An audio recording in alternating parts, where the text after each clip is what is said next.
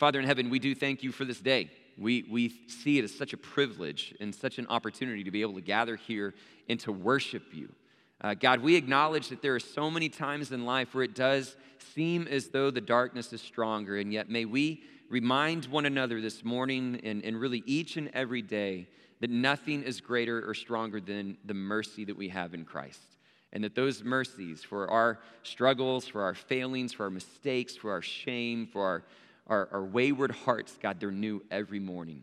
And so for that, Father, we give you praise. And Father, we want to never lose sight of that. And so we come consistently as a body of believers clinging to this sacred text. May we never lose sight of the weight and the power that comes with studying your word, recognizing that it's more than just a weekly message or a sermon. God, help us to see it as the life-giving truth that has guided your people for thousands of years. May we approach your scripture with a tremendous reverence, with a sense of awe, with a humble submission, God, that is eager to hear what it is that you have to say to us so that we can once again see your mercies clearly. And so as we approach these scriptures once again, Father, as a community of faith, God, we pray that first and foremost, your Spirit would envelop our hearts, God, that you would truly inhabit this space, that this would be more than just an intimate time with one another, but an intimate time with you. God, that you would speak clearly, speak directly to each and every one of us and help us to hear what it is that you want us to hear. We love you, Father. We cherish this time, and now we offer it to you and to your glory. It's in Jesus' name we pray. Amen and amen. Okay, as we get started today, if there was one premise, one central idea that kind of sets the structure for today's message, it's the idea that authority determines meaning. Okay, and we've talked a little bit about that before, but that's essentially the premise that I want you to latch onto, is that this concept that authority, whatever authority exists in your life, is ultimately going to be what shapes and determines meaning for your life. Let me give you a few examples. When you're growing up as a child, you have a parental authority. And that parental authority has that authority because they are in charge of your well-being. And so they're going to set rules, they're going to set expectations, they're going to set all these different things and exert that authority over you. But at the same time, because they have that authority, it will be that source of authority that determines your understanding of meaning and life, right? It's your parents that help establish values, integrity, right? All the ways in which we try to understand what's valuable, what isn't, our understanding of ethics, all those different things come from identifying a certain authority that's going to speak into those things. And it doesn't just happen at home, it happens at work, happens at school. It can happen with whoever's the CEO of your company or your direct supervisor employer, right? They're going to be the ones that set the course for the vision, the culture, the whole focus, the values of a company. You're going to see the same thing within a classroom or within a school, right? The authority determines meaning. And so we look at these certain authority figures or places, and they're going to be the ones that we go to often answer some of the more difficult questions that we encounter, whether that's, again, questions that we see at home, we see at work, we see at school. And so authority determines meaning, which leads to a fairly important question. What is your authority? Who is your authority? How is it shaping your understanding of meaning to life? How is it helping you answer difficult questions that you're inevitably going to encounter in life, right? We need to really evaluate who that authority is or what that authority is to determine meaning. So if that's the premise, here's the natural progression. The obvious kind of conclusion is that if we are believers, if we're followers of Jesus, then within the context of Christianity, our statement to that is, well, God is our authority. He is our creator. He is going to be the one that helps establish meaning for my life. And God has revealed himself perfectly in the person of Jesus Christ, who in Matthew 28 declares at the Great Commission, all authority in heaven and on earth has been given to me. And so we see both God and his sent son Jesus as the voice of authority for our lives to give us the meaning and the answers to questions that we so desperately need. Okay? And so that's the obvious conclusion. That's the premise. Here's the problem. right, is that if God is the authority, if Jesus is the representation of that authority, then the natural conclusion for us is to go to his word, right? That's how we're going to understand what it is that gives us answers to questions or gives us meaning to life. The problem is that increasingly fewer and fewer people are going to the scriptures, right? I mean, like it is an ongoing problem of biblical illiteracy that exists both within and beyond the church. Okay, there's a recent study that was done by the American Bible Society just this past year, and they came across some pretty interesting statistics that I want to share with you this morning. The headline was roughly 26 million people have either mostly or completely stopped reading their Bible. Okay, and let me explain to you where they get that number. They do this survey, and they do it every year. They do this annual report, and part of what they documented was that in 2021, that number of Americans that read their Bible at least 3 to 4 times a year. Okay, so we're just talking about a couple of times a year, but more than once. That number typically was 50%. It was 50% in 2021, and that was the historical kind of trend that had been around for at least a decade. From 2011 to 2021, about 50% of Americans read their Bible 3 to 4 times a year. But last year, in 2022, that number dropped to 11 percentage points to 39%. And that's where they arrived at the number of 26 million Americans, right? So it was the sharpest decline on record since they've ever really kept up with these sort of statistics, according to the American Bible Society. Now, you may sit there and go, well, that's an interesting statistic, but if you're only reading your Bible 3 to 4 times a year, how engaged and how serious are you with the scriptures anyway? Right? I mean, do you really see it as authoritative if you're only consulting it maybe a couple of times a year? And the reality is that even if they turn their focus towards those who are more engaged as readers of the scripture, you still saw a decline, right? That before the pandemic, daily Bible readers, right, people that said they read their Bible daily was at about 14% of Americans. But after the pandemic, most recently, that number dropped to 10%. So I think they said about another 13 million, based on this study, of the most engaged Bible readers have said that now they're reading God's word less.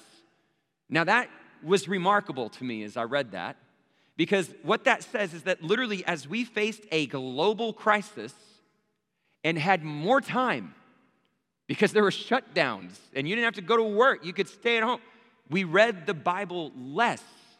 If there was ever a situation or a time where you should have poured into it even more, people actually went away from it. And so one of the problems that we see in our churches and in our society, the reason so many people are struggling with arriving at appropriate meaning and understanding really how to answer some of the tough questions that we're presented with in society is because we're detached from the authority that we're supposed to have. We're not reading the Bible. Biblical illiteracy is a huge problem, which is why it's not hard to find numerous examples of churches and believers who are demonstrating behavior that is very counter to what Scripture teaches. Right? There's a massive problem with sound biblical interpretation today. And so part of that's because people just aren't reading it. And one of the reasons they're not reading it is because people have forgotten just how beneficial it is to actually read the Scripture. Man, even if you wrestle with doubt and questions about its accuracy and its legitimacy and all those different things, man, there are so many reasons the Scripture has proven to be beneficial. Let me just give you a few examples that came from the Center of Biblical Engagement. They did a study recently, and they said that if anyone reads their Bible at least 4 times a week, right, at least 4 times a week, feelings of loneliness drop by 30%, anger issues decrease by 32%, bitterness in relationships plummets by 40%, and feeling spiritually stagnant falls by 60%. Just read the Bible and things change, right? And so there's an inherent value just in reading it, but we're increasingly not, which means we're struggling to answer these questions, to find meaning, and really what it demonstrates is that we don't truly see it as authoritative, right? And so part of what I want us to consider this morning is that if authority is going to determine meaning, and we as a society and as American Christians are creating a distance from the Scripture, man, we got to re-engage. We got to reconnect with the Scripture and let it be the authority that it really needs to be in our lives. So let me just take a brief moment before we get to the text this morning and explain what that looks like here at our church. And I want to make sure we have a clear understanding of how we try to pursue that, okay? So when you look at the Scriptures, We talk a lot about discipleship here at UBC because when you look at the scriptures, it defines us as disciples. That's our identity. We are disciples. Somebody that follows Jesus is referred to as a disciple. We are commissioned to go and make disciples. So you hear that phrase a lot. We're disciples who make disciples. And so much of what we try to pursue is in the umbrella or the lens of this idea of discipleship. And so when we start to figure out, okay, well, how do we pursue discipleship in the context of our church, we'll use terms like community, teaching, and accountability, right? And those become pretty critical ingredients to how we want to read the Bible.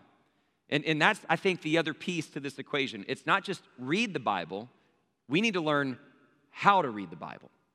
And so we read the Bible through the lens of discipleship, letting it mold us and form us. And we do that by understanding some of these ingredients of community, teaching, and accountability. So let me explain that. How you read the Bible should occur in a community, within the context of community. That's a very important piece to it, right? The Holy Spirit is going to ultimately be what leads us to greater understanding and clarity. It's through the lens of Jesus Christ that we approach the Scripture, but it has to be in the context of community. Let me explain to you why that's so important.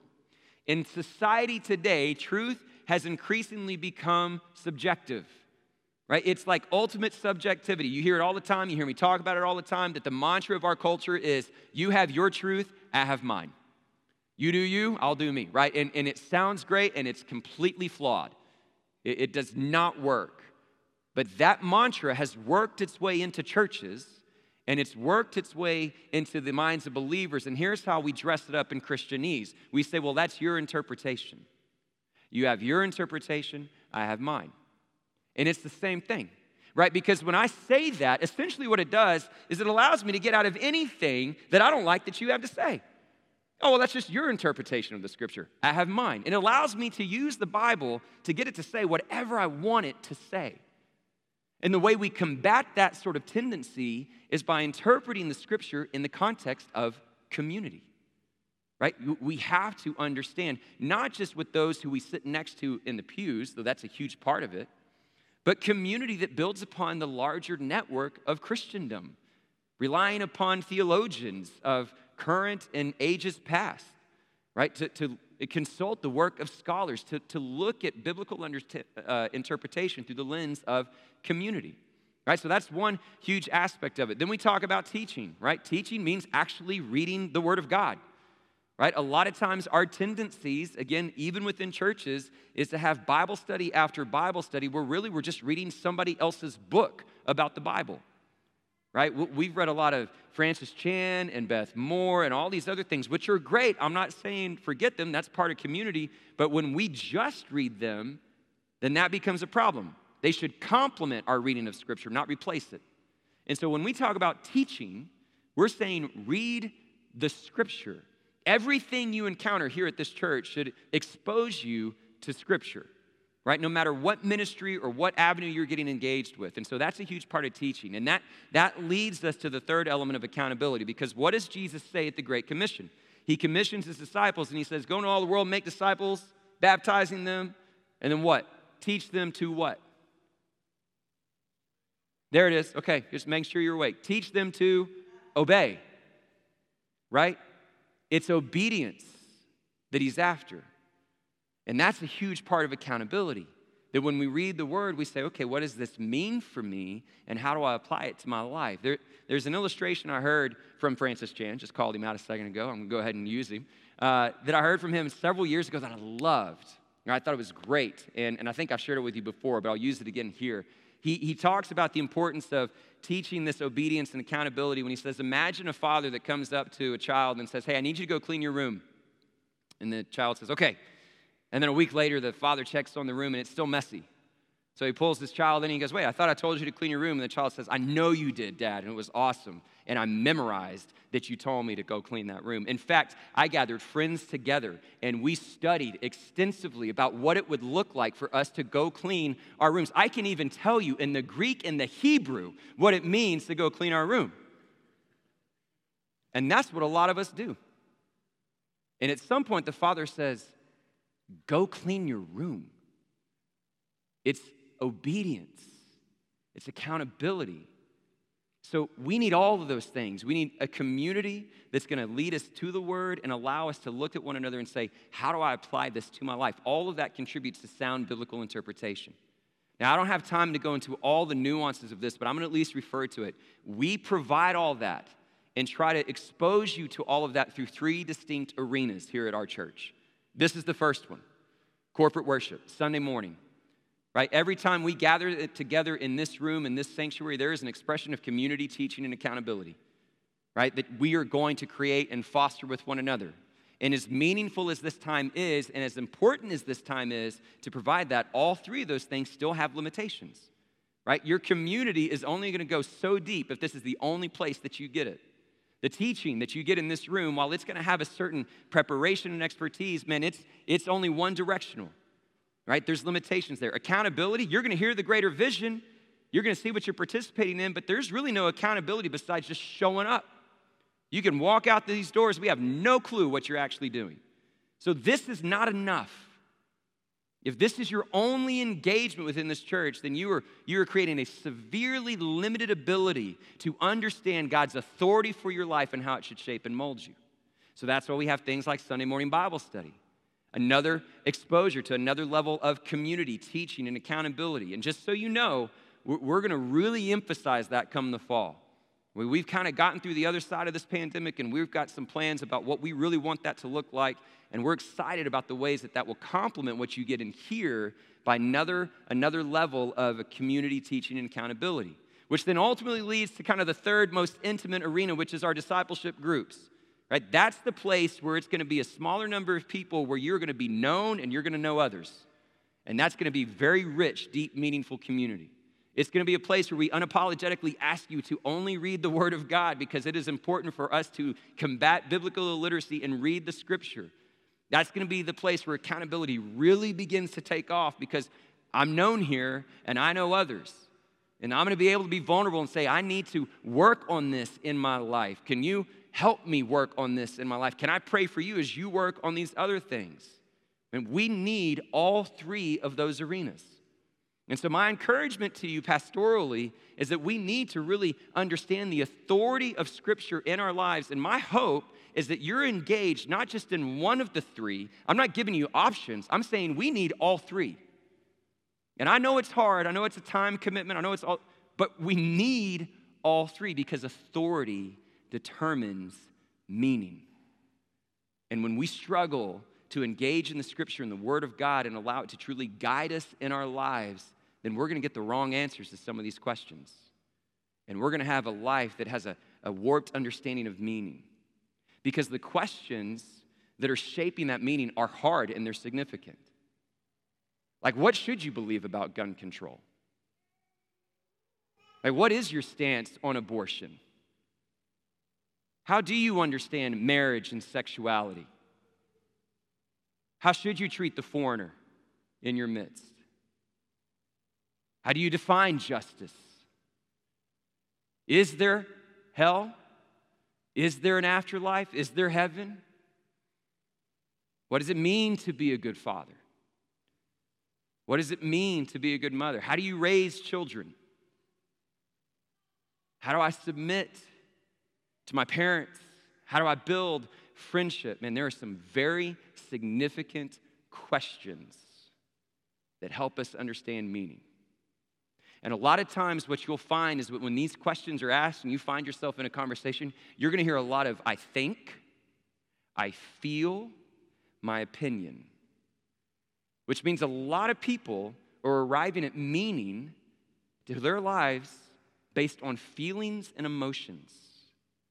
Feelings and emotions that are very easily influenced by voices of culture that we give an unnecessary level of authority to speak into our lives. Feelings and emotions that are very influenced by cable news and political platforms. There are other people that we really probably shouldn't listen to, or things that we read on social media. Right? My son is a phenomenal question asker. A lot of those questions I've referenced, he's asked me. And one of the things I've tried to teach him in those conversations is by answering every single one of his questions with a question. What does the Bible say? And then we go to the Scripture. because the Bible is our authority. Now, before you think about dismissing the Scripture as a legitimate place of authority, right? Well, it's dated, it's ancient, it's contradictory, it's patriarchal, it can't be trusted, whatever you want to say, then let me just ask you, what have you put in its place? Because we're all following some form of an authority. So which one are you following to get the answers to these questions? Like, is it culture? Like, that's going to be where you turn? See, I think for a lot of us, really our answer is ourselves. Well, I'll decide how all those things need to be answered. I'll be the one that figures all that out. And that sort of thinking sounds a lot like the garden. And so we need to ask ourselves, what authority am I going to trust?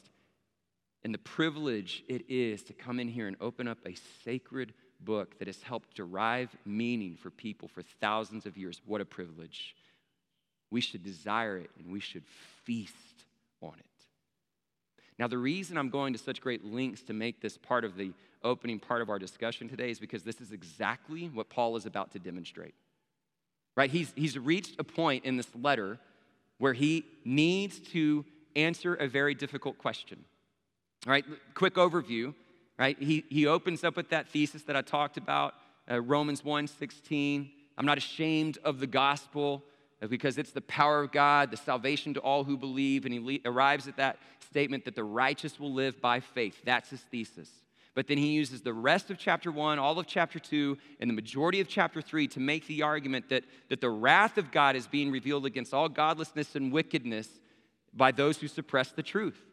Right? And that he kind of explains the nuances of how the law that is written either on our hearts or given to the Jews exposes this undeniable verdict that we're all guilty. No one's righteous, not one. That you cannot obtain that righteousness by way of the law. So a new righteousness is revealed to which the law and the prophets testify, a righteousness that comes by faith in Christ Jesus, who was an atoning sacrifice for our sins. And as we talked about last week, because the law makes us aware of sin and our need for saving, it's really not a law of works, it's a law of faith. And so to submit that the righteous should live by faith doesn't nullify the law, it actually upholds the law. This is what Paul has been saying. This is what we've been talking about since we started this series. But here's where Paul is now. He knows that the Jews that are reading this in particular, they can be listening to that and say, man, that sounds like a really good argument, Paul, but you know what you haven't done? You haven't shown it to us through Scripture. How do I know the righteous are to live by faith? What's your biblical support? See, for the Jew, there was no question the Torah was an authority. Paul can talk all he wants, but until he can demonstrate that point from the text, they ain't listening. And that's exactly what he sets out to do next. Let's turn to Romans chapter 4 and see how he does it. Okay, we're going to be in Romans chapter 4. We're reading verses 1 through 17. When we were talking about this in our pre-service meeting this morning, somebody said, that's a lot of verses to cover. And I said, don't worry, it won't take as long as you think. And then somebody said, yeah, it probably will take longer. So we'll see. It really won't take as long as you think, though, I don't think. Okay, let's read it together, verses 1 through 17. It says, what then shall we say that Abraham our forefather, according to the flesh, discovered in this matter? If in fact Abraham was justified by works, he had something to boast about, but not before God. For what does Scripture say? Here's where he's quoting it. He's quoting Genesis 15:6. Abraham believed God, and it was credited to him as righteousness. Now, to the one who works, wages are not credited as a gift, but as an obligation. However, to the one who does not work, but trusts God who justifies the ungodly, their faith is credited as righteousness. For David says the same thing when he speaks of the blessedness of the one to whom God credits righteousness apart from works. Now he's quoting Psalm 32. Blessed are those whose transgressions are forgiven, whose sins are covered. Blessed is the one whose sin the Lord will never count against them. Is this blessedness only for the circumcised, or also for the uncircumcised? For we've been saying that Abraham's faith was credited to him as righteousness, but under what circumstances was it credited? Was it after he was circumcised or before? It was not after, but before. And he received circumcision as a sign, a seal of the righteousness that he had by faith while he was still uncircumcised. So then, he is the father of all who believe but have not been circumcised, in order that righteousness might be credited to them. And he's then also the father of the circumcised, who not only are circumcised, but who also follow in the footsteps of the faith that our father Abraham had before he was circumcised. For it was not through the law that Abraham and his offspring received the promise that he would be heir of the world, but through the righteousness that comes by faith. For if those who depend on the law are heirs, faith means nothing, and the promise is worthless, because the law brings wrath. And where there is no law, there is no transgression. Therefore, the promise comes by faith, so that it may be by grace and may be guaranteed to all of Abraham's offspring, not only to those who are of the law, but also to those who have faith, have the faith of Abraham. For he is the father of us all, as it is written, another scripture reference, I have made you a father of many nations. He is our father in the sight of God, in whom he believed, the God who gives life to the dead and calls into being things that were not. All right, love that passage. Okay, we're going to try to work through these 17 verses fairly quickly, and here's the goal. Number one is I hope we're encouraged by the message itself, right? This biblical justification that the righteous live by faith. Right? We're about to see how Paul defends that, and I hope that encourages once again by that truth, the righteous live by faith. But I also want this to be an opportunity for us to see how Paul demonstrates that by Scripture. And we can use what Paul does here as a model for how we too should not just read the Bible, but how to read the Bible, right? That we can use this as a model to say, okay, if I'm going to have difficult questions that I need to answer, how do I approach the Scripture so that I can hopefully arrive at a thoughtful, sound biblical interpretation? Paul gives a great example. So we're going to look at both those things somewhat simultaneously. So the first thing that he does here is he points to Abraham. All right, the first thing that I want us to think about when we evaluate what is good, sound approaches to solid biblical interpretation is context. Okay, Paul uses the perfect context to answer this question. He doesn't turn to Joseph. He doesn't turn to Isaiah. Doesn't even turn to Moses. He turns to Abraham, because Abraham is the critical figure in the whole biblical narrative that shapes the course of Judaic identity. Right, the covenant and the promise begins with Abraham. That's where God chooses his people. Abraham is seen as the father of the nation of Israel, right? And so he's choosing that appropriate place. And you saw there in verse 3, he's going back to Genesis 15:6, and he's extracted and is pointing us to the very perfect verse that speaks to the question at hand. Righteousness. How was it attained? How was it experienced? He goes back to Genesis 15:6, pointing to Abraham, saying, Abraham believed God and it was credited to him as righteousness. And so Paul has chosen the perfect context to answer this question. He understands the story. He understands the story and its place within Abraham's life as a whole, but then how Abraham's story fits in the larger biblical narrative as a whole.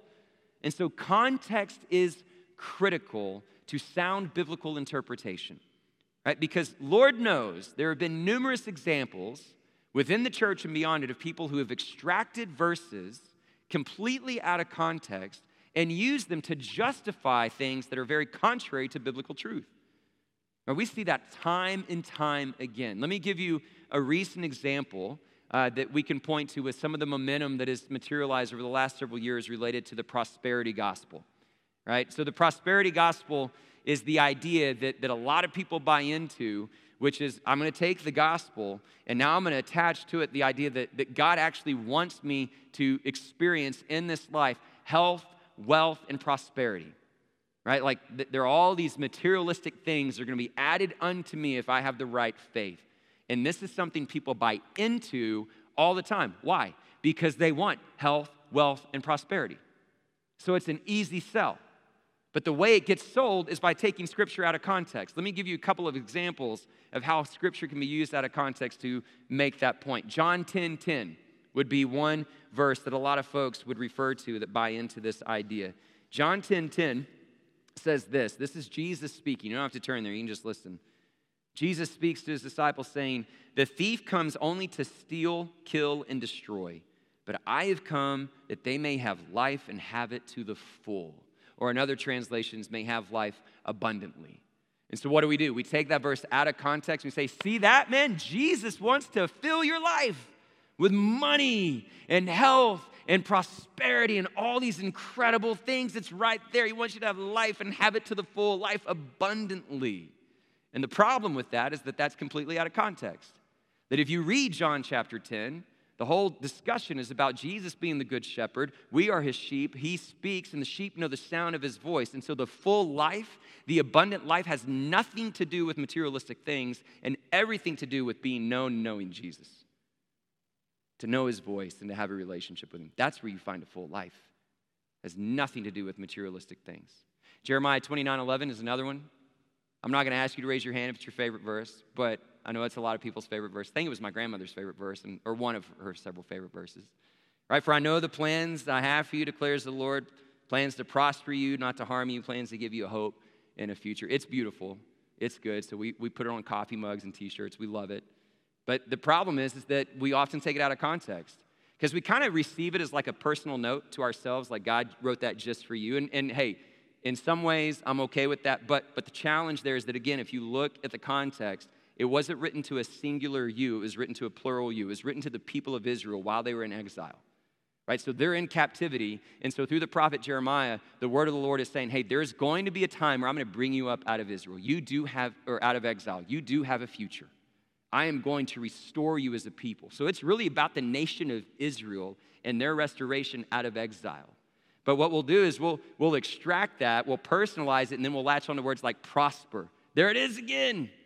He wants you to be prosperous. He wants you to have all these materialistic gains, and we take it out of context. And so we'll take verses out of context, and we'll kind of create a whole different understanding of different terms like abundance and prosperity and blessing, and we'll create something that is very anti-biblical. And we'll conveniently skip over all the passages in Scripture that speak to suffering for the name of Jesus. And so it happens all the time. Context is critical to sound biblical interpretation. Right? And Paul has demonstrated that by choosing the story of Abraham in the particular verse and understanding its place in all of it.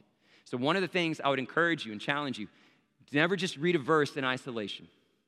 Right? Always go back and ask yourself, what does this verse mean in its immediate context? And then what does that immediate context mean in the larger biblical context? And Paul further demonstrates that later as he starts bringing in additional biblical verses. Now, the next step that he does is now he really works on terminology, okay? And he focuses in on two particular words that are found in Genesis 15:6, the words credited and the words believed, okay? Now, I'm probably going to interchange the word credited with reckoning. That's another way to translate it. And part of the reason I'm going to do that is because it's just hard for me to say credited. Every time I do it, I say it multiple times and add more syllables. So I probably will try to interchange that. But anyway, he focuses on terminology and says, I want to make sure you have a good understanding of what these words actually mean, right? Similar to people that can misunderstand the words abundance and prosper and all those other things, he's going to make sure that you have a biblical understanding of credited and believed. So he starts with the discussion on credited, reckoning, and he equates it to wages, right? And he says, listen, if you are reckoned something or credited something because you worked for it, that's a wage, and that comes out of obligation.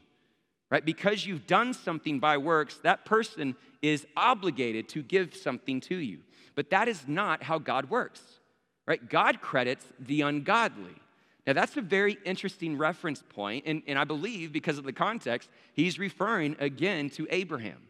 Because part of what he's about to unpack is that in Genesis 15:6, this was before the law, this was before circumcision, this was before Isaac was asked to be sacrificed. It was before all of it. And so by all intents and purposes, Abraham was a Gentile.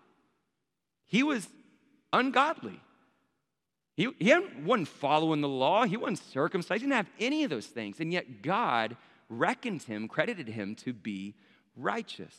And so Paul's point here is that when you see the word reckoned, it is never applied in terms of obligation, but as a gift.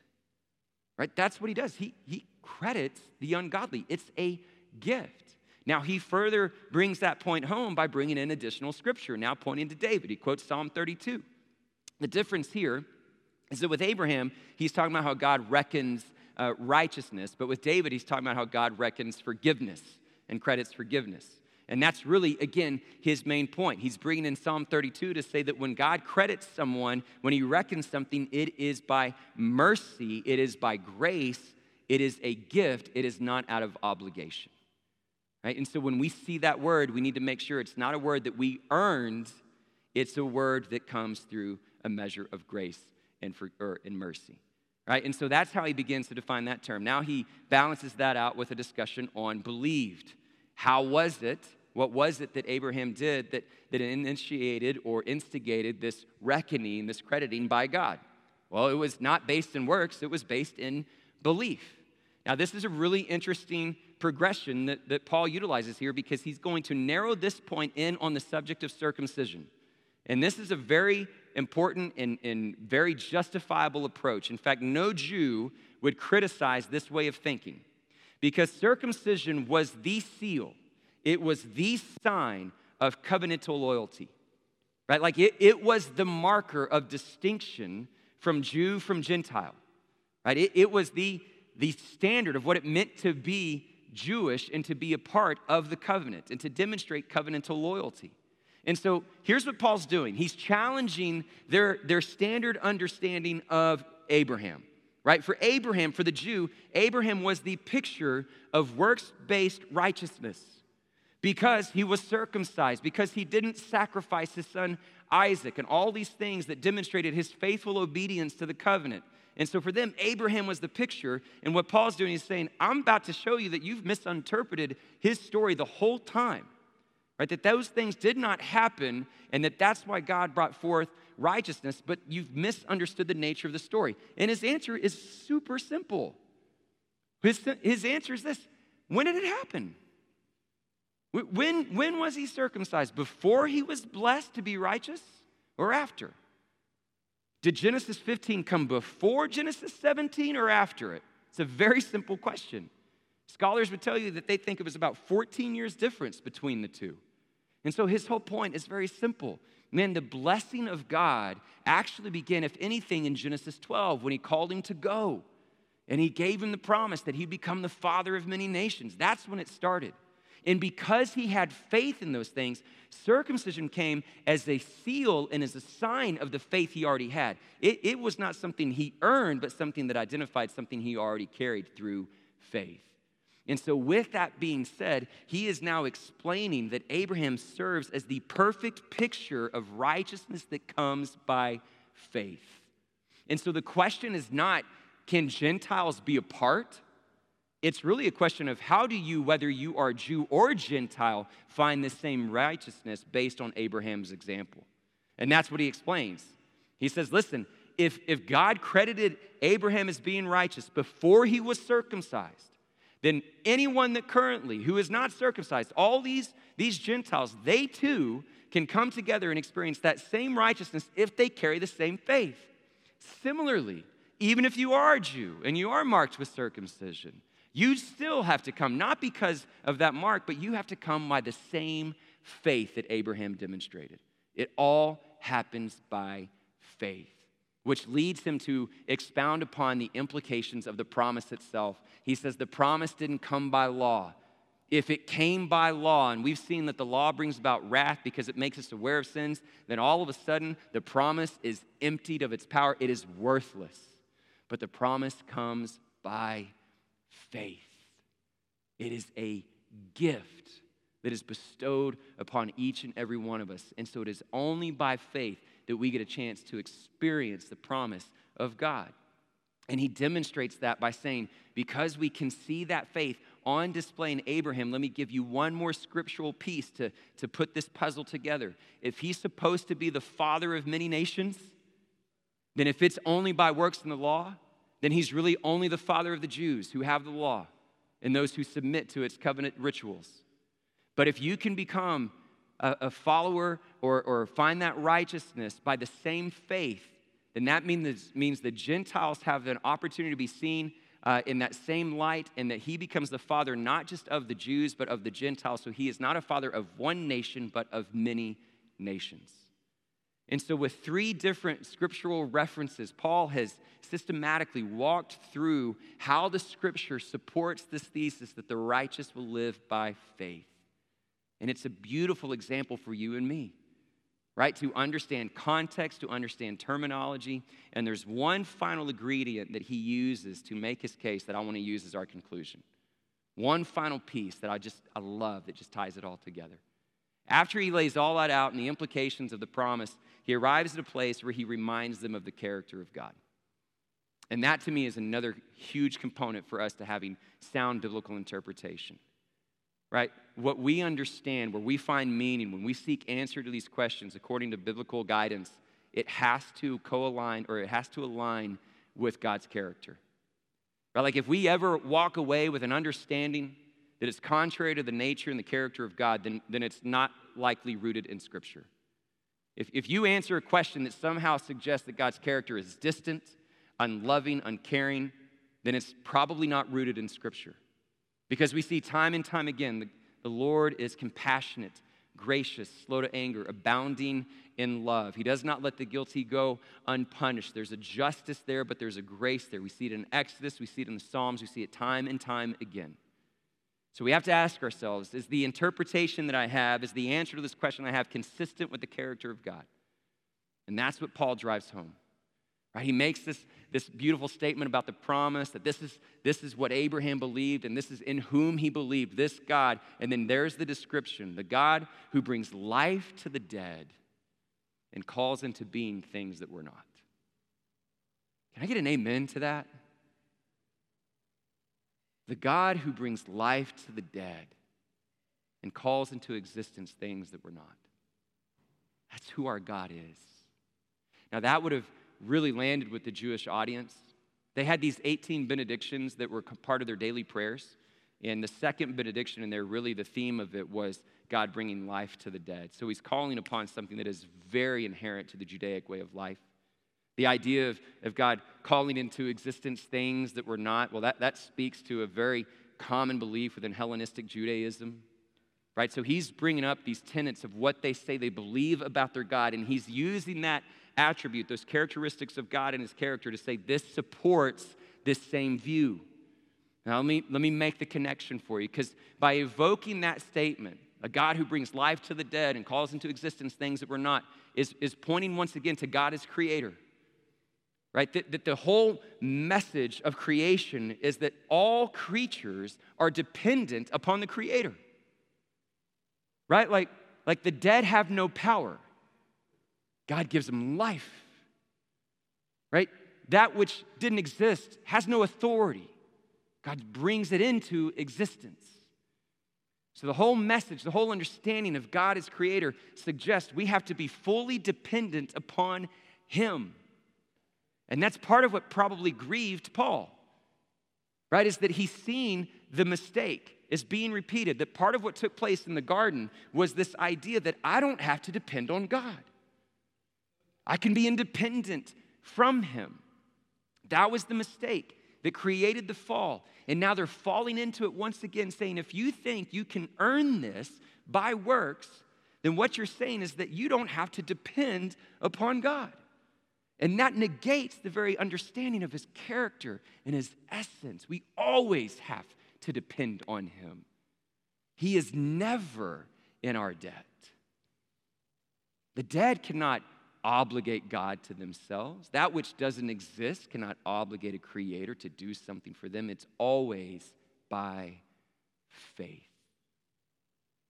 What a powerful reminder.